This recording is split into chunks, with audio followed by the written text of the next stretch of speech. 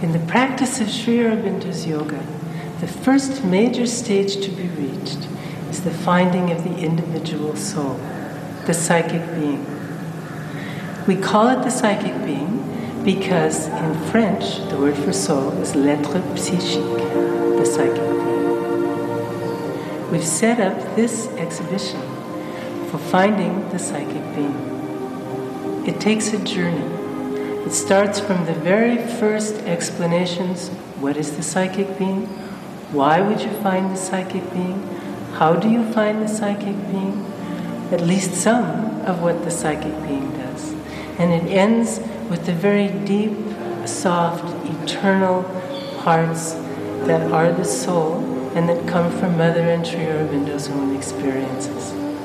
Taken from a wide range of Sri Aurobindo's writings, from his books, from his letters to the early disciples, from his poetry, from his epic poem Savitri. And we have taken a wide range of Mother's teachings, from her letters, from her classes to the students, from her recorded talks in her room with one of the ashram disciples. Displayed along with the text on the walls are a number of photographs of Mother and Sri Aurobindo. And here and there interspersed are small drawings of swans, because the swan is the symbol of the individual soul.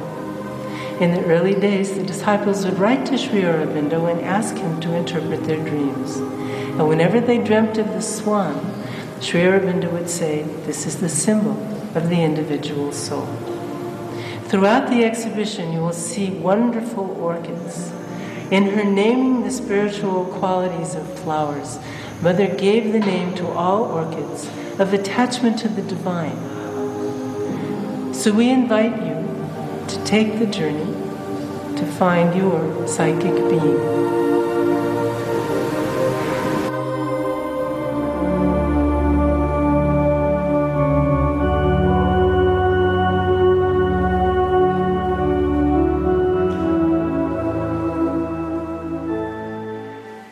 What exactly is the soul or psychic being? And what is meant by the evolution of the psychic being? The soul and the psychic being are not exactly the same thing, although their essence is the same. The soul is the divine spark that dwells at the center of each being. It is identical with its divine origin. It is the divine in man.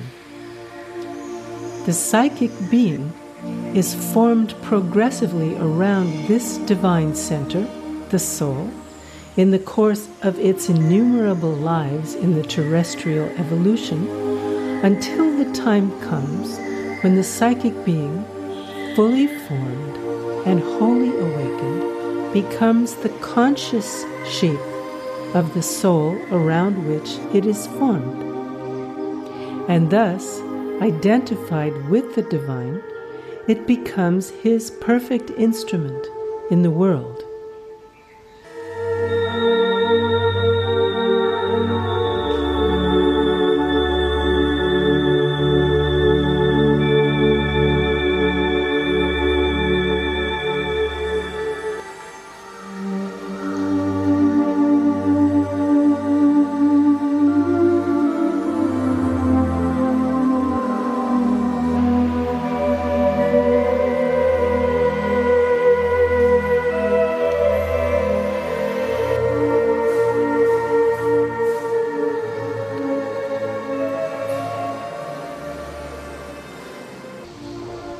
If perfect moments on the peak of things, these tops of knowledge, greatness, ecstasy, are only moments, this too enough might be. I have put on the rapid flaming wings of souls whom the ignorance black-robed nature brings, and the frail littleness of mortality can bind not always. A high sovereignty makes them a while creation's radiant kings. These momentary upliftings of the soul prepare the Spirit's glorious permanence. The peace of God, A mighty transience is now my spirit's boundless atmosphere. All parts are gathered into a timeless whole. All moments blaze in an eternal year.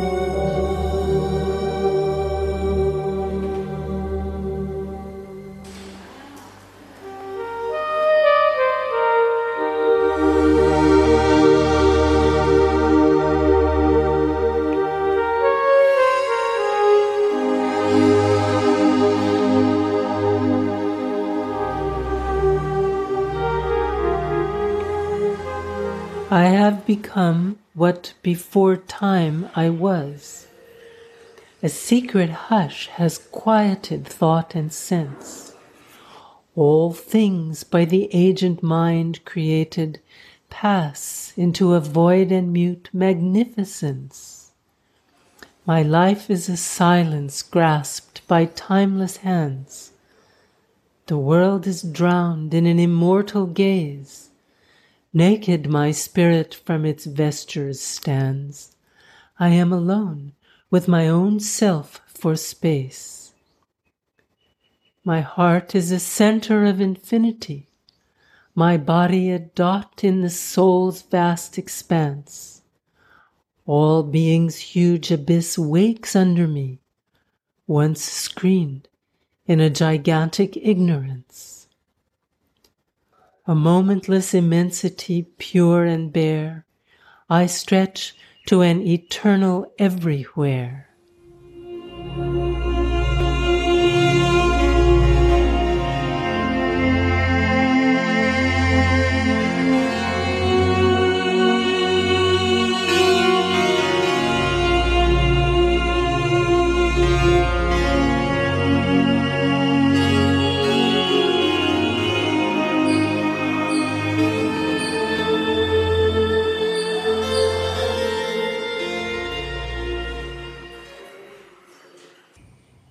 In order to find the soul, you must go in, draw back from the surface, withdraw deep within, and enter, enter, enter.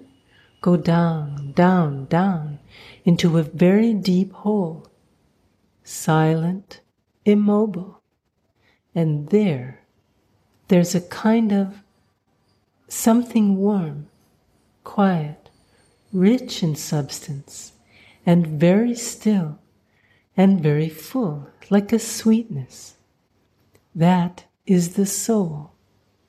And if one is insistent and is conscious oneself, then there comes a kind of plenitude which gives the feeling of something complete that contains unfathomable depths in which, should one enter, one feels that many secrets would be revealed, like the reflection in very peaceful waters of something that is eternal, and one no longer feels limited by time.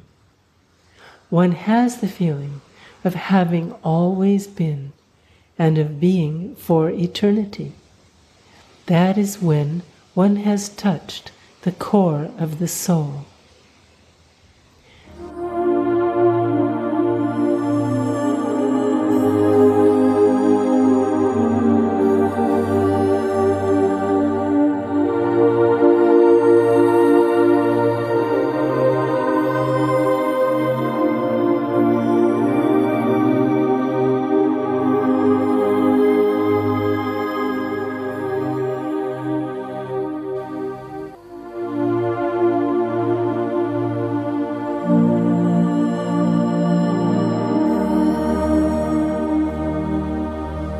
My soul awoke at dawn, and listening, heard one voice abroad, a solitary bird, a song not master of its note, a cry that persevered into eternity.